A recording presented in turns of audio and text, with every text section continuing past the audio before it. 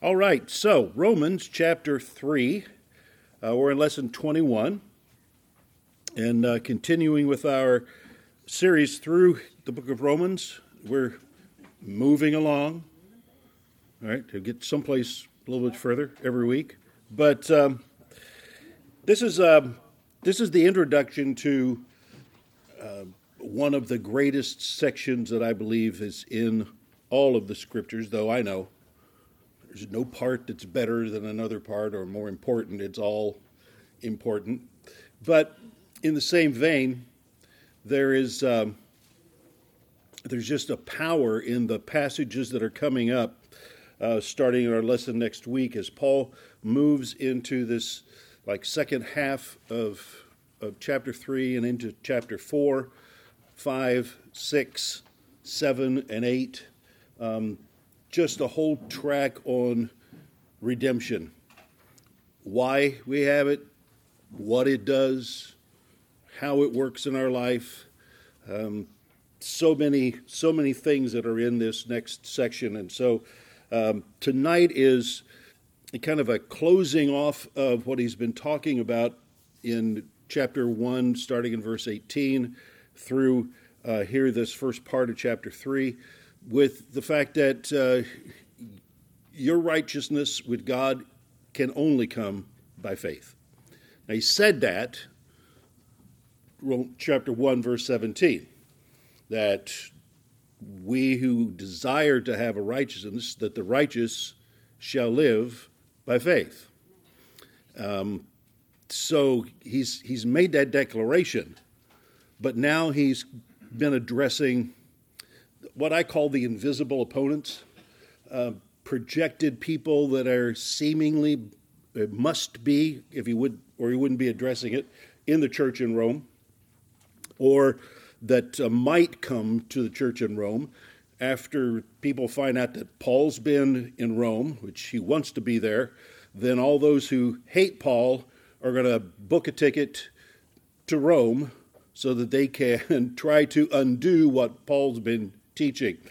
They did, in some ways, kind of follow him around. They would try to go to the churches after he'd been there and tear them down, put them back into the bondage of legalism. And so this could be, in some ways, a preparation for the church so that they're ready when the legalizers do come and show up, because he spends so much time on that subject of works versus faith. Law versus grace. And so we'll be looking at that as we go into these next chapters. All right? So chapter 3, and I'm going to begin in verse 9, and we'll read down through about verse 26. So, chapter 3, verse 9. What then? Are we Jews? So Paul is throwing himself into that arena. Are we Jews any better off? No, not at all. Let me think that would pretty much tick some people right off. Yeah. For we have already charged that all, both Jews and Greeks, are under sin, as it is written. None is righteous, no, not one. No one understands, no one seeks for God. All have turned aside. Together they have become worthless. No one does good, not even one. Their throat is an open grave. They use their tongues to deceive. The venom of asps is under their lips. Their mouth is full of curses and bitterness. Their feet are swift to shed blood, and their paths are ruin and misery. And the way of peace they have not known. There is no fear of God before their eyes. Wow, it's a real summation of culture outside of Christ. Verse 19. Now we know that whatever the law says, it speaks to those who are under the law, so that every mouth may be stopped and the whole world may be held accountable to God. For by the works of the law, no human being will be justified in his sight, since through the law comes knowledge of sin. But now The righteousness of God has been manifested apart from the law, although the law and the prophets bear witness to it. The righteousness of God through faith in Jesus Christ for all who believe. For there is no distinction.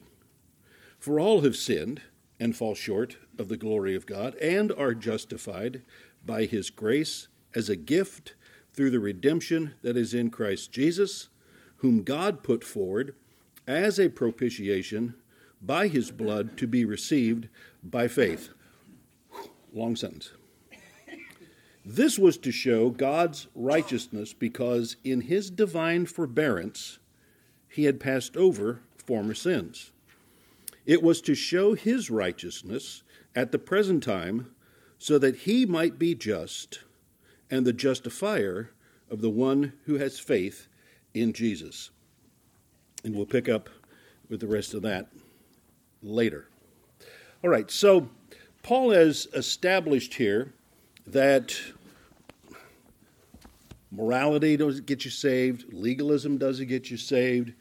So as he comes down here now to chapter 3 and verse 9, the question has been, in a sense, thrown to him, or in a sense, imagined in his mind, that his opponents are saying, yeah, but where's our benefit?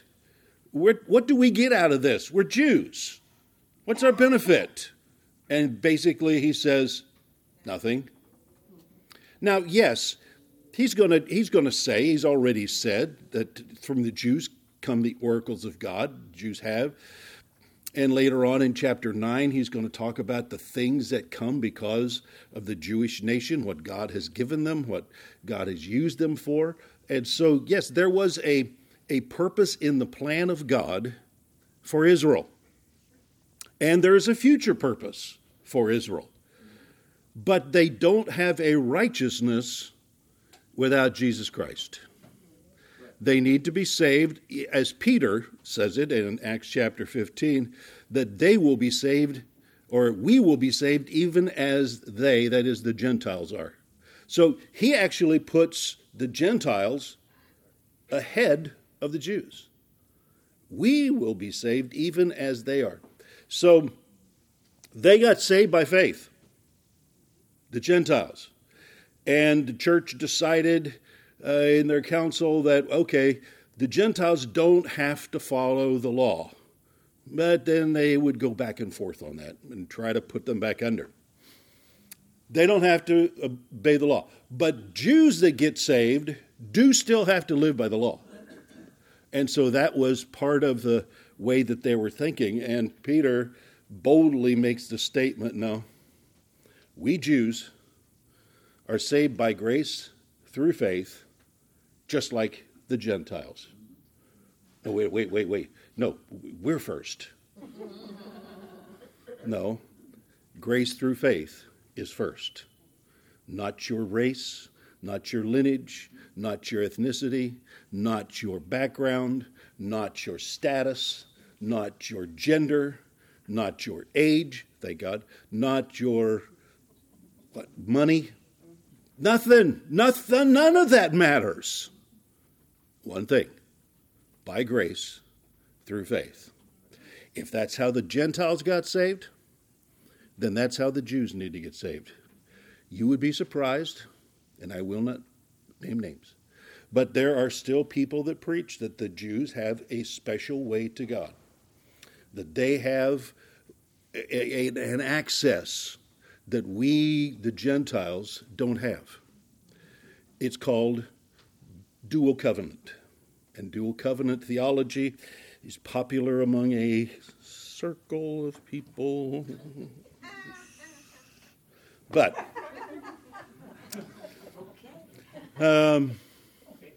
yeah. But it violates the Scriptures. That there is no dual covenant. There's one covenant. Jesus said, this is the new covenant in my blood. It's faith in him, not faith in your sacrifice, not faith in an offering that you would make, not faith in your ability to do something. That we're going to talk here about the righteousness that we need to have a righteousness that's of a different class, is the way I like to explain it. There was, in a sense, a quote, righteousness that the Jewish people could get when they offered their sacrifices. It was external. It was temporal. But there was a right standing with God that if a Jewish person or as an Israeli out in the wilderness or later on during the time of the kingdom would go to the temple and they would offer their sacrifice and their heart was in what they were doing, there was an external righteousness that was given to them. They were accepted by God. They were brought into a relationship. They could walk away. The priest would say, your sins are forgiven. Till you sin again. That was basically it, till you sin again. And then you got to bring another sacrifice. So there was a righteousness, but it wasn't a true righteousness. It wasn't a righteousness that comes from the inside. And that's the righteousness that Paul is going to be talking about, what he's going to be introducing here and then developing all the way through chapter 8. So, in this section, again, we're starting in verse 9. In this section, he begins a list. So, we start off, what then? And it's a little bit different than his common God forbid. But it's a very strong exclamation that is meant to wake you up and rebuke you. So that's what it's for. What then? Are we Jews any better off than who? Than the Gentiles. And what's his answer? One word. No. Now let me back that up. Not at all. So if no's not strong enough, not at all follows. And so Paul is very adamant about this. And he himself is a Jew. But Paul is not glorying in his Jewishness any longer. His racial heritage, his religious heritage means nothing. It's true, he is. And he can have that national heritage, and there's nothing wrong with that racial, ethnic background that he has. But as far as a relationship with God, nothing. They're all on the same plane. So we have this demonstration of God's graciousness, that he would accept those who were arrogant and proud and filled with their own self, and he would also save those who were absolutely downcast and at the bottom of everything. Mom Sprague had a word for that. She said, the ground is level at the cross. If you're haughty and proud, he'll just bring you down. And if you're buried under everything and feel like you were the lowest thing in the earth, he will lift you up. Because the ground is level at the foot of the cross. Mom Sprague. So, anyway, I don't know that she didn't get that from someone, but to me, it came from her. So, now Paul's going to go through, in a list here, 6 different Old Testament passages that he's going to use to, in a sense, rebuke the Jews. And so he's going to go from one statement to the next.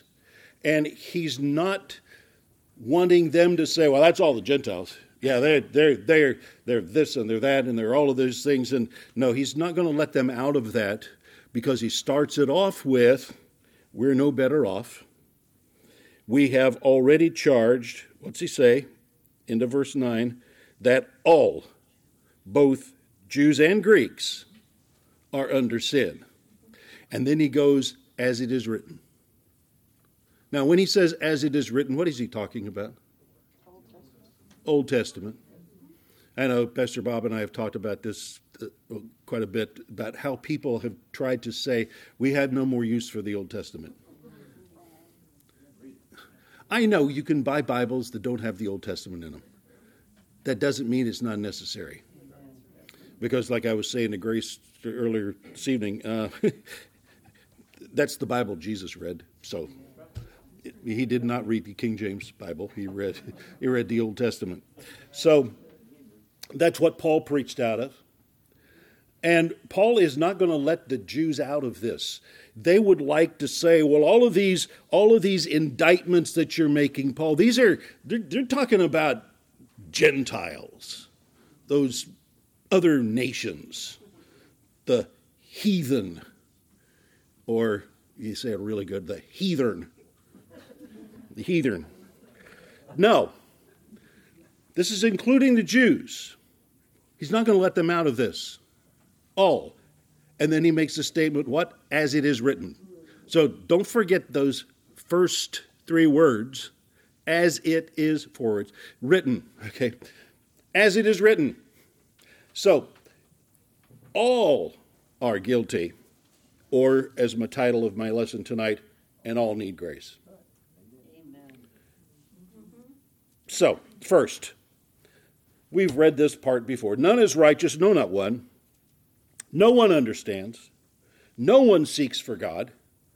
Well, come on, Paul. Let up a little bit. Surely, there's somebody was seeking for God. Really? With their whole heart? All the time? Continually? Seeking for God? David was a man after God's own heart. Never sinned. Oh, I'm sorry. Did I say that? No. No. So where does he get this from? This comes right from Psalm 14, verses 1 through 3. So I put that down in your notes. So here's what Psalm 14 says. The fool says in his heart, notice David didn't say the Gentile says, or the heathen says. He says the fool says, there is no God. They are corrupt. They do abominable deeds. There is none who does good. David. Verse 2, Psalm 14, verse 2, the Lord looks down from heaven on the children of man. Notice he didn't say the Gentiles. To see if there are any who understand, who seek after God. Now, in the psalm, this carries a negative implication to it. God looks down to see if there are any. And what? And there aren't. All right, so that's the implied response to this. The negative answer is no, there are not. So that's what Paul was saying. Verse 12 goes on.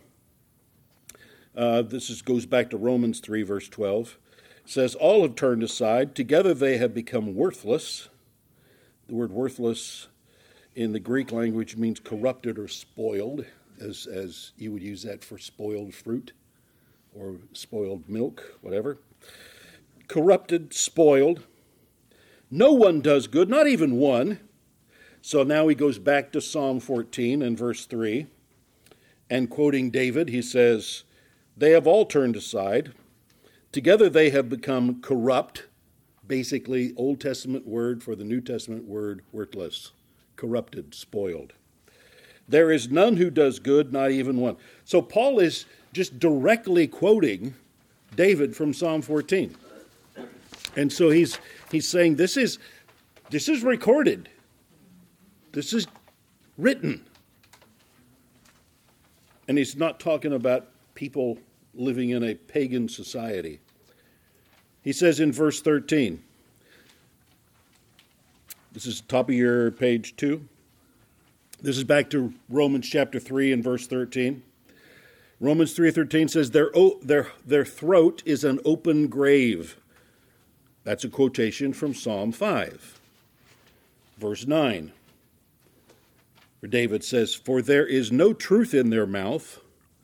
Their inmost self is destruction. Their throat is an open grave. So, I don't want to be gross, but if there's a body deteriorating in a grave and you open it, it's pretty vile, isn't it? Well, what Paul is saying, What Paul is saying is that's exactly what comes out of their mouth. Why? Because inside, they're full of ugliness. They're full of this vile, evil.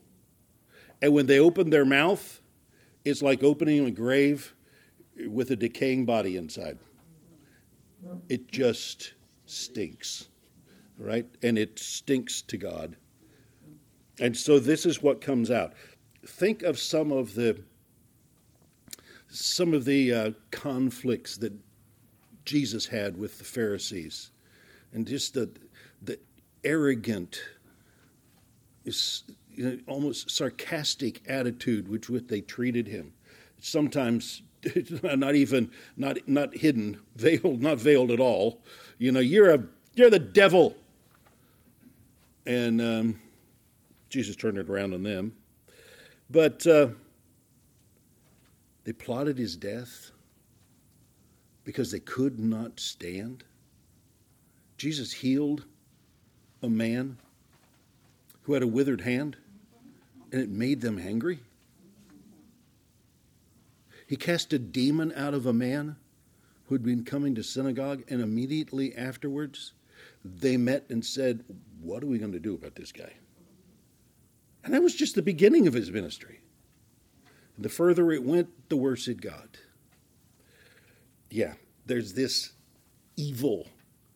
And when they open their mouth, it's like an open grave. The second half of Romans 3:13, I hope you can follow me back and forth here. And the red is Romans, the blue is Old Testament. And it says, the second half of Romans 3:13 says, they use their tongues to deceive. The venom of asps is under their lips. Now, an asp is one of the poisonous serpents, one of the most common poisonous serpent that was in the area of Palestine. And so in the New Testament era. And so when they talk about poisonous snakes, they're usually using the word asp.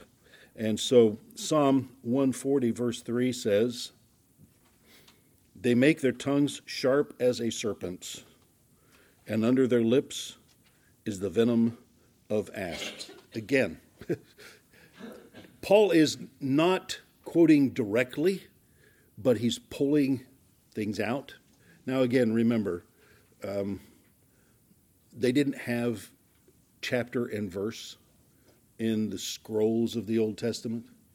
They knew where the books were, and they knew where some of the breaks in the books were, but there were scrolls, and so they would go to the scroll. Sometimes they had purchased a book, which was kind of different than ours, but it was actually made on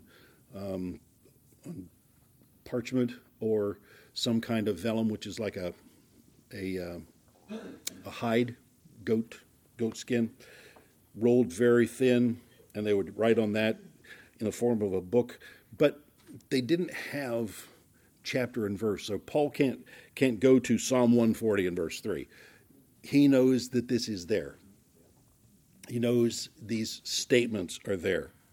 And so he is, in some ways, he's paraphrasing what the Old Testament says.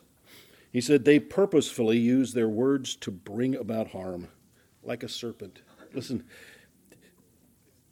the asp is poisonous. Its venom is deadly. Supposedly that's what killed Cleopatra. Just small bite and deadly. But here's the thing. It's not accidental. The serpent does say, oh, I didn't mean to do that. Excuse me, I didn't. Are my teeth poisonous? I didn't know that. Sorry. No.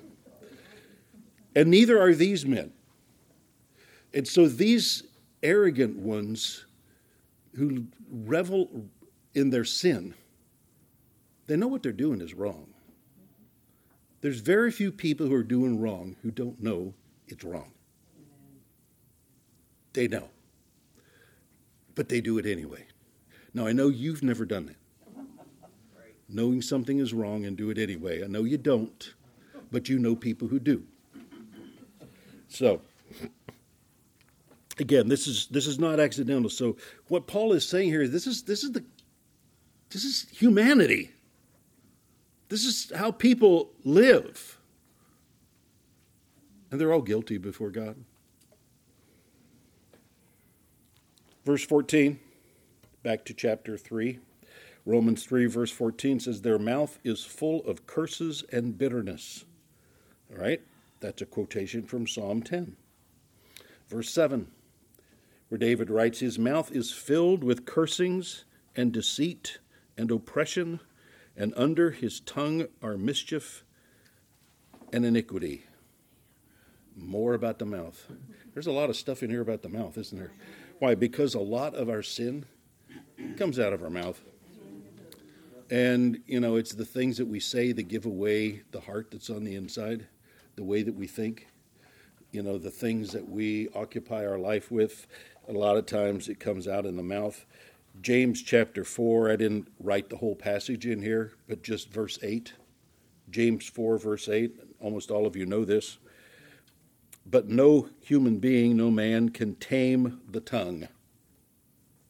It is restless evil, full of deadly poison. And it comes from the New Testament. Yeah. So, the tongue is unruly. If you've ever heard Rick Renner teach on this passage on the tongue, you'll remember his illustration is this rock python that he had that was absolutely uncontrollable and broke its cage, and he decided to get it out one day and play with it. It's one of these, all right, that's a Rick Renner story, and I'm glad I wasn't there. Because, sorry, Rick, can't help you. It's like, I'm not getting in on this, So, anyway, so he wrestled with the thing for a while, but obviously he lived. All right. So anyway, so what David here is saying, Paul pulls out, and he talks again. It's the tongue. It's the tongue. It's this evil thing that needs to be controlled. James goes on and he says, what is it with this tongue? With it you bless God and then you turn around and curse people. What is that? It needs to be controlled. And the only way to control your tongue is by a renewed mind.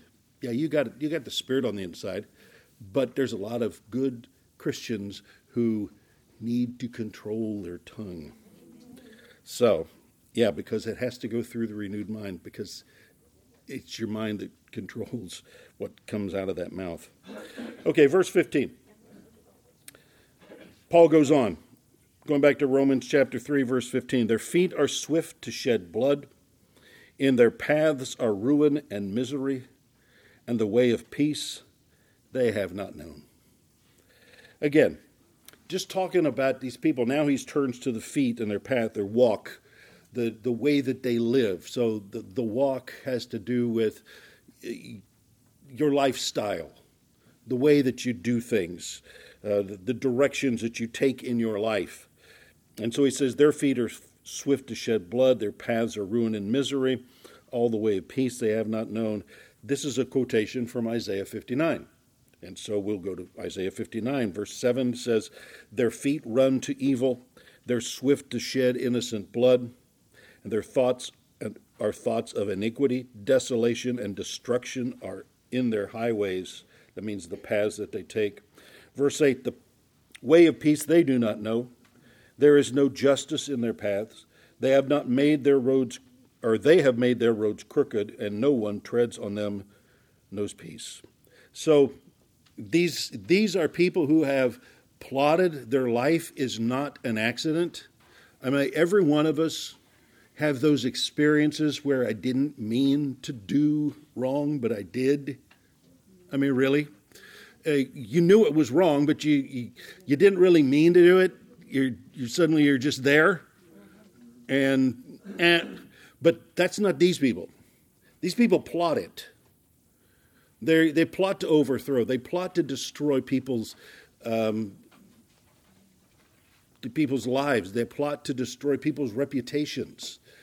They use their abilities to destroy and tear down. There are people who feel better when you feel worse, and they cannot take the fact that you are being blessed or you are being used of God, and so they've got to do something to tear you down, even if it means making stuff up and trying to destroy your character.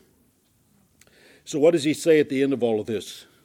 The end summation really is the fullness of everything. There is no fear of God in their eyes. Again, that's Romans 3, verse 18, in the red there, or brown. Depends on what paper you have. There's no fear of God. If there was a fear of God in their eyes, none of the rest of that would even be there. That would change all of this. The fear of God says, I will not do evil, because when I do evil, evil comes back on me. I will not do evil because it displeases God. The fear of God, the fear of the Lord, is something that we don't like to talk about because, well, we're faith people. And I'm the righteousness of God in Christ, and I've got this. But there is the fear of God. And the fear of the Lord is absolutely essential, because the fear of the Lord is the beginning of wisdom. You say, well, I got a lot of wisdom. I'm seeking wisdom. Well, then you better start with the fear of the Lord and put God in the right place in your life. And it's far beyond just having respect or reverence for God. It is, I do not want to live my life in a way that is not pleasing to Him. Now, if that is controlling your life, none of the rest of this will be a problem. But obviously, it's not. There is no fear of God before their eyes. Again, this is a quotation, bottom of your page 2, from Psalm 36 and verse 1. Transgression speaks to the wicked deep in his heart. There is no fear of God before his eyes. So this sin is literally talking to this person. This person is totally occupied with those things. Why? Because there is no fear of God in their eyes. Okay, so page 3. Now, he moves on. And he's going to make his transition here to some of the greatest, as I said, the greatest statements that we find in the New Testament. This section, chapter 3 through chapter 8. But verse 19, top of your page, says, now we know that whatever the law says, it speaks to those who are, what? Under the law. Who would that be? Oh, that would be the Jews. Yeah. Because the Gentiles are not under the law. The law was never meant for the Gentiles. It was never meant to be preached to them. It was never meant to be taught to them. The Jews were to live under the law as an example of what it is that pleases God, so that the Gentiles would have a witness before their eyes and thereby seek to follow the same God that the Jews lived under. But it didn't work that way. So, the law speaks to those who are under the law, so that every mouth. Oh, it's easy to preach to the heathens or the Gentiles. It's easy to preach to them because they're so wicked and evil. It's on the outside, but not us Jews. But yeah, it is. Because the law was written to the Jews. And like I've said, 1/3 of the law is a sacrifice, which means you broke it. So here. And so God gave them sacrifices because they were going to break the law. And so just the fact that they say, I follow the law, well, that means that you offered a sacrifice, which means you broke the law. So, all of that comes back on them. so that every mouth may be stopped and the whole world may be held accountable to God. It's not just Gentiles accountable to God. And this, in the reference here, accountable to God is in a sense a reference to judgment. The whole world is accountable to God. And you are going to have to answer. That's what he's saying to these Jewish legalists. Verse 20. For by the works of the law, we've talked about this before, and he's going to get into a whole chapter. Chapter 4 is basically a whole chapter just on the works of the law versus grace and faith. And so he goes, for the works of the law, no man, no human being, the Greek word anthropos, which means men and women, no human being will be justified in God's sight, since through the law comes the knowledge of sin. Now he's going to develop this a little bit further. But what do we mean by the knowledge of sin? Well, the knowledge of sin simply is what the law tells you you're wrong. Yeah, but I don't want to do that. Well, you're wrong. So the law brings the knowledge of sin. The Gentiles and those who lived before Moses, they didn't have the law. And so there was a lot of things that were sin that they didn't know about. Does it mean they weren't sin? No, they just didn't have the what? Knowledge of sin. They didn't know all the things that were wrong. They didn't know why all these things were going so wrong in their lives. But there was divine righteousness, but without the law, the people didn't know. And so, by the works of the law, no human being will be justified. So you cannot do enough of the law to be justified, or the word made righteous. You can't do the law to become righteous. You can do the law, and God will accept you, and there is as I said, a temporal righteousness that comes, but the fact is, you got there by making a sacrifice, and you're going to have to stay there by making more sacrifices, because you cannot be made righteous.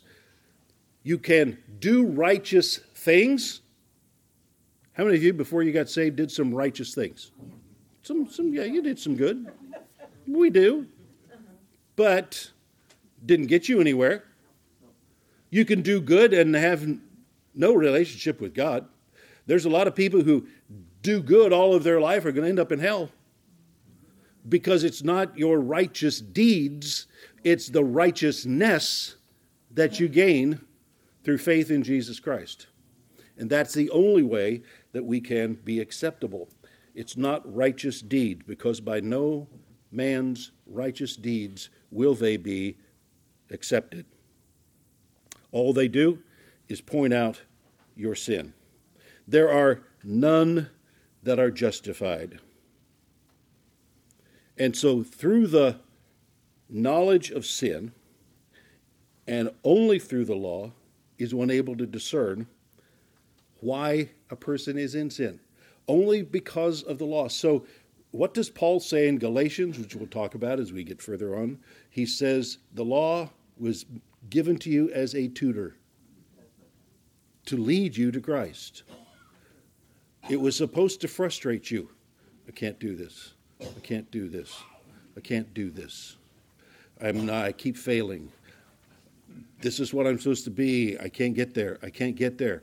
I need a Redeemer. I need a Savior. I need someone to get me out of this. So they have the law. All right, so now he's going to move into this next section in verses 21 through 26. And so I've kind of broken this down for us, and we're just going to go through these verses.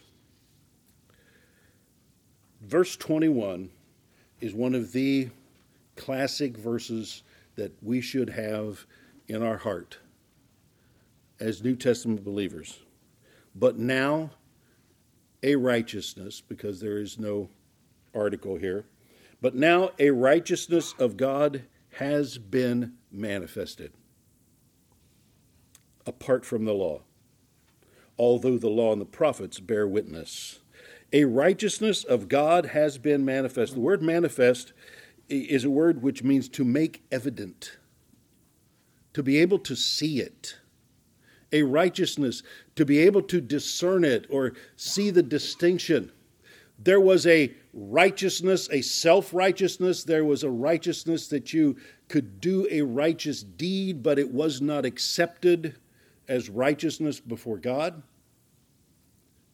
But now there is a righteousness that does come from God, that is apart from, which literally means has no part in, has no relationship with the law.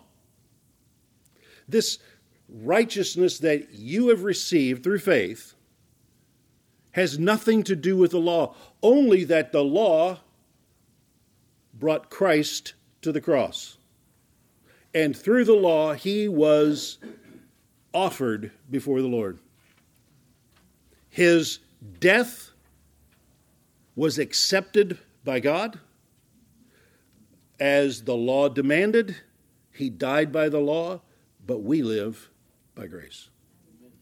And so it's not the law that we have to follow.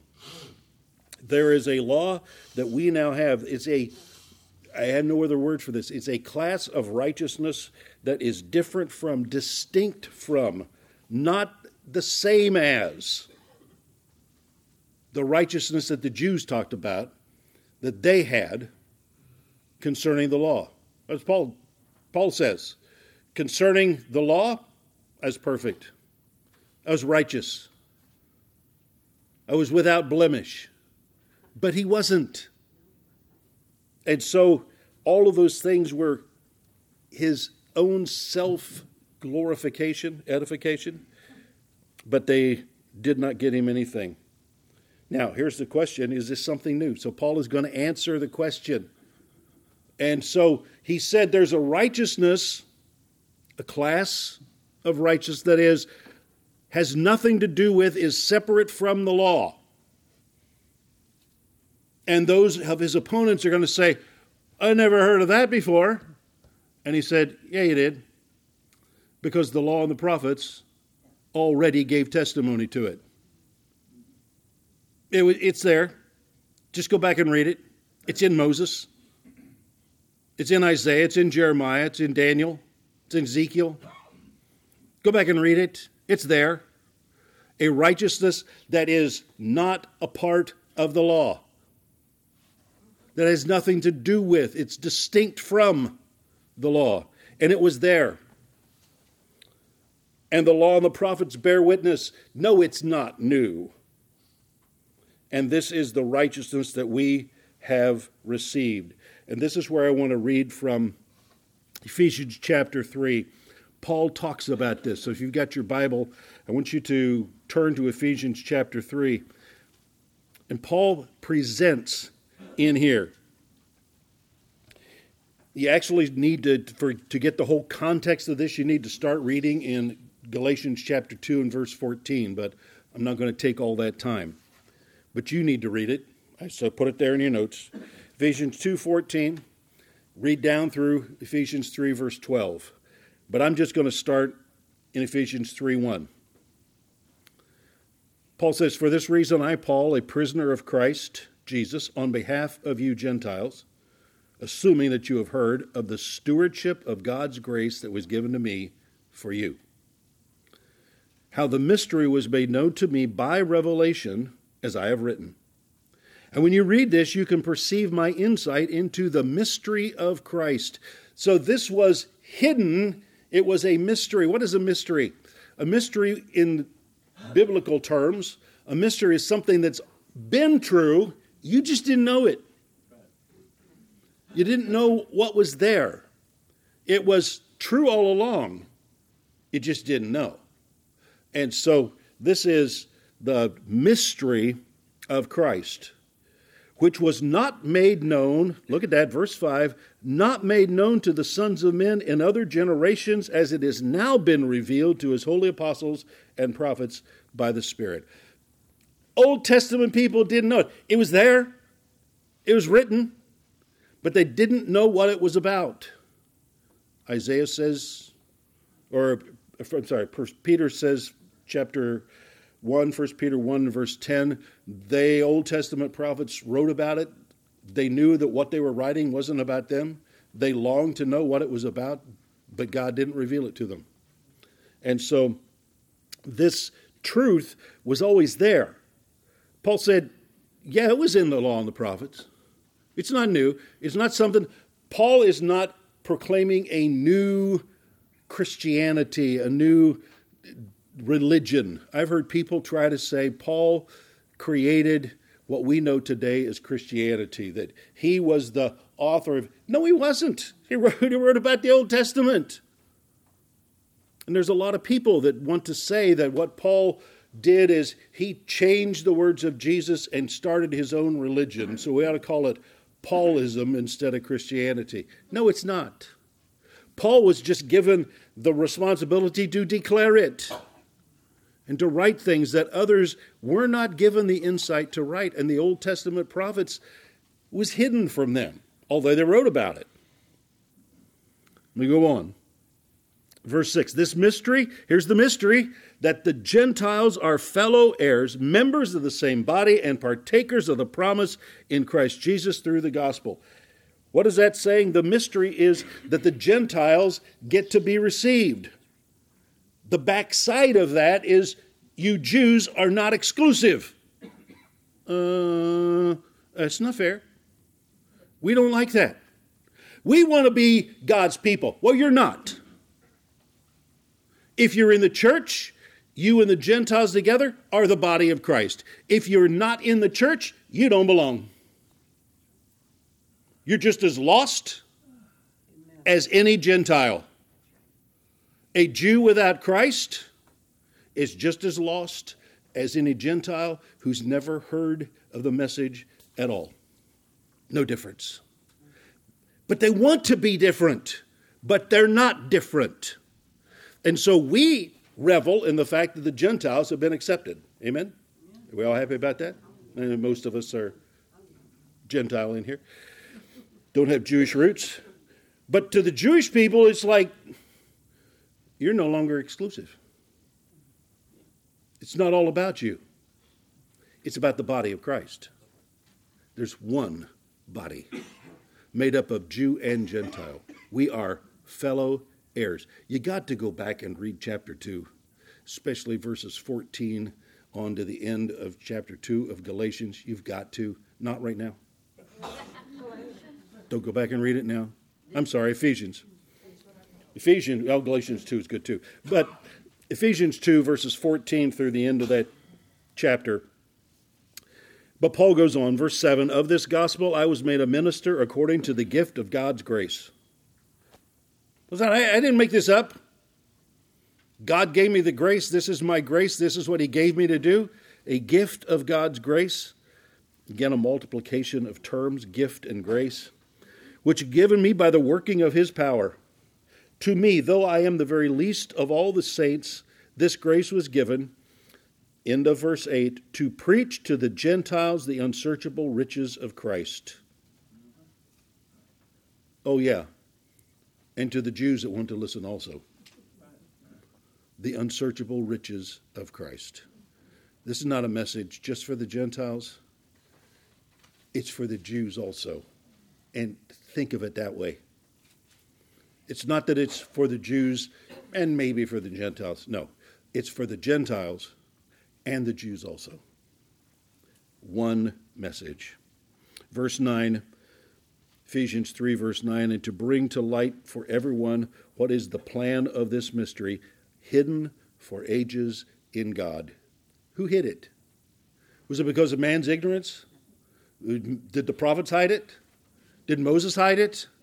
No, God hid it. Why? Because there was a time. And we're going to talk about that here in just a few minutes. There was a time that this was going to be revealed. Hidden for ages in God who created all things. Verse 10, Ephesians 3:10. So that through the church, the manifold wisdom of God might now be made known to the rulers and authorities in the heavenly places. This was according to the eternal purpose that he has realized in Christ Jesus, our Lord. God hid this, even from the angels. They didn't get it. They didn't know that God was going to join together Jew and Gentile into one body. They knew that God was going to redeem mankind. That was told in the Old Testament. And they knew that this message was for all, because that was also prophesied in the Old Testament, but that God would bring together and remove the wall of partition, the dividing thing, which was the law. The law was the dividing thing between Jew and Gentile, and he, the Bible says, abolished it. Ephesians 2:15, he abolished the law in his own flesh. What does it mean to abolish? The Greek word means to make it not work. He didn't destroy it, because Jesus himself said, I didn't come to destroy the law, but to do what? Fulfill it. And once it's fulfilled, what did he do with it? Rendered it useless. He nullified it. Just like you would do a law that somebody wrote that is an evil law, and so the authorities get together and they nullify the law. Well, that's what Jesus did. The law did its work. It put Jesus on the cross. That's what it was supposed to do. It pointed out our sin, or pointed out our need for a Savior, a Redeemer, somebody to rescue us. It did that.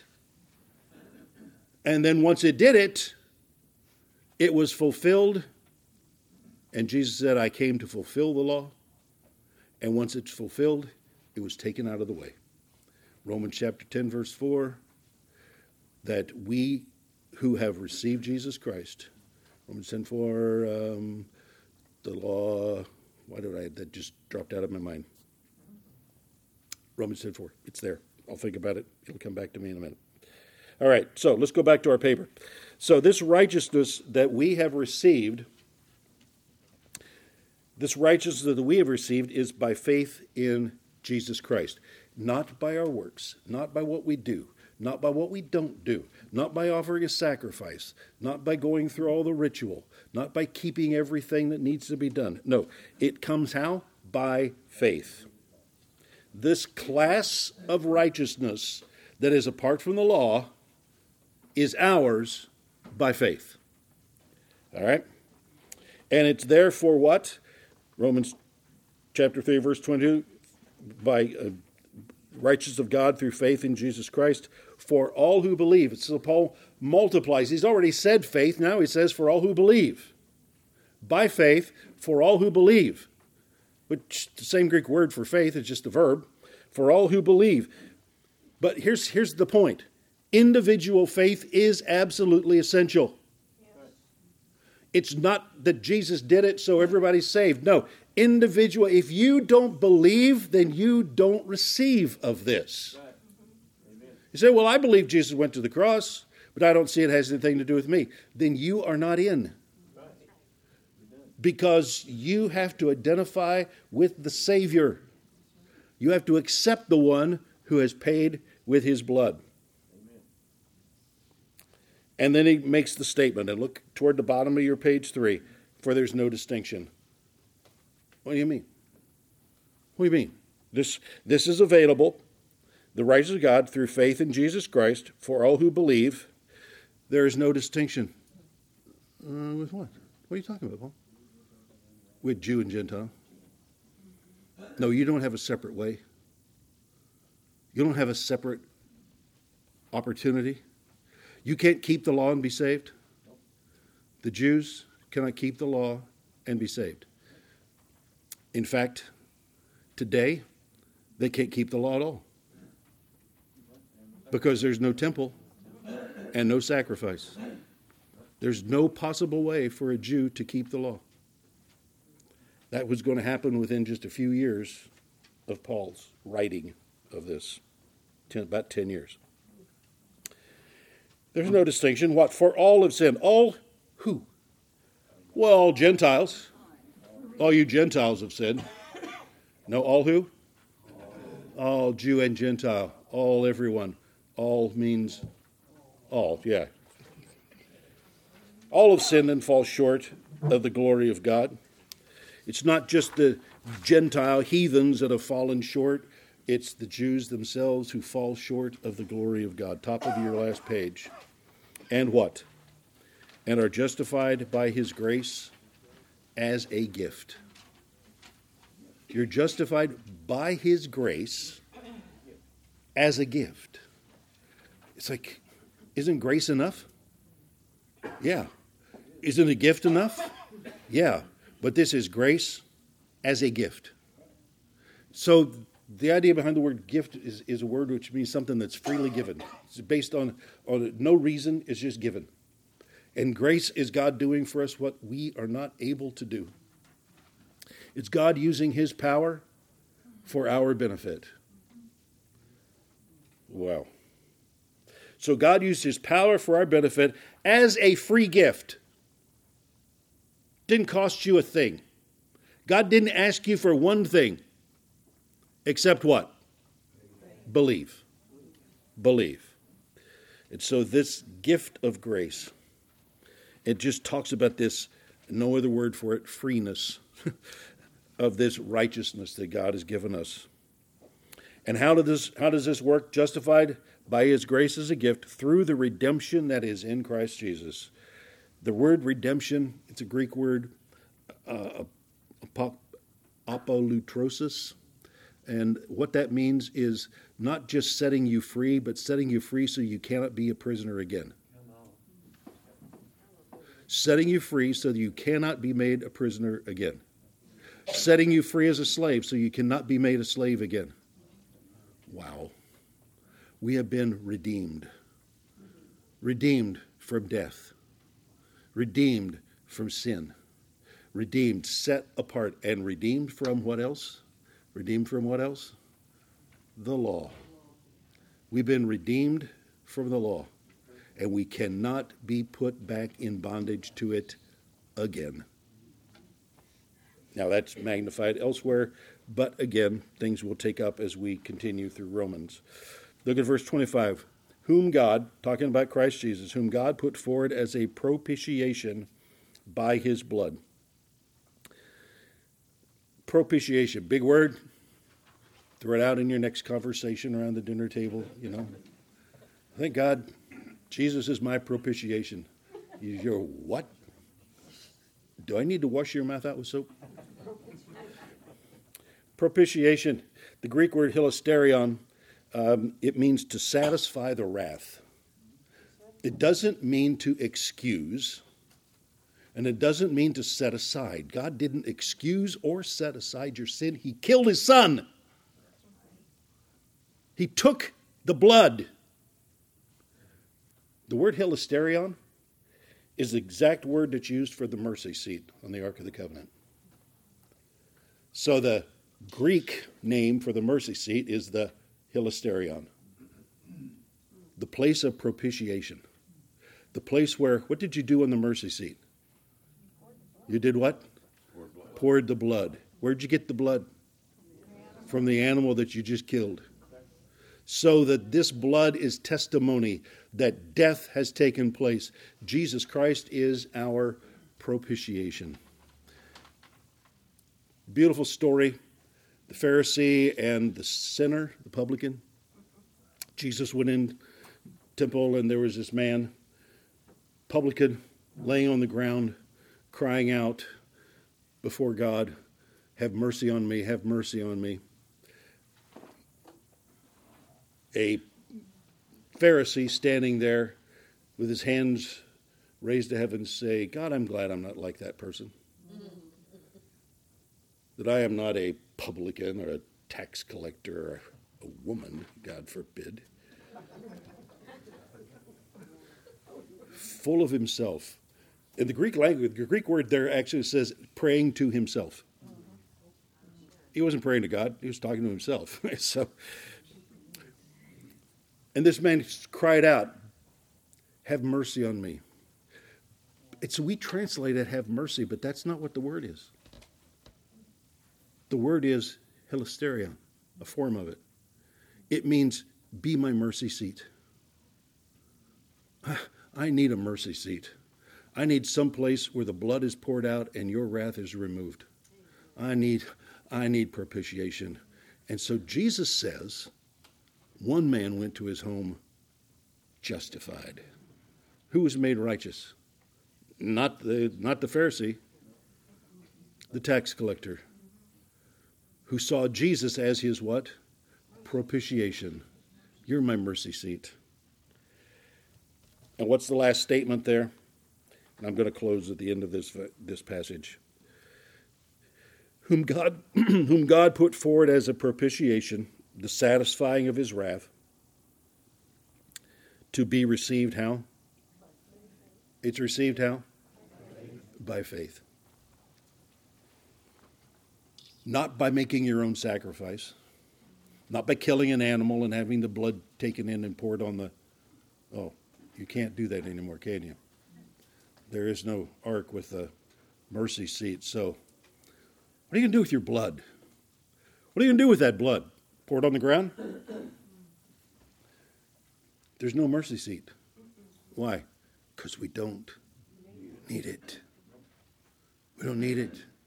Why? Because Jesus is not only our redemption, he is also our propitiation. He's the mercy seat. He is the place where all of the wrath of God has been removed. Whether you are Jew or Gentile, or let's say it Paul's way, whether you are Gentile or Jew.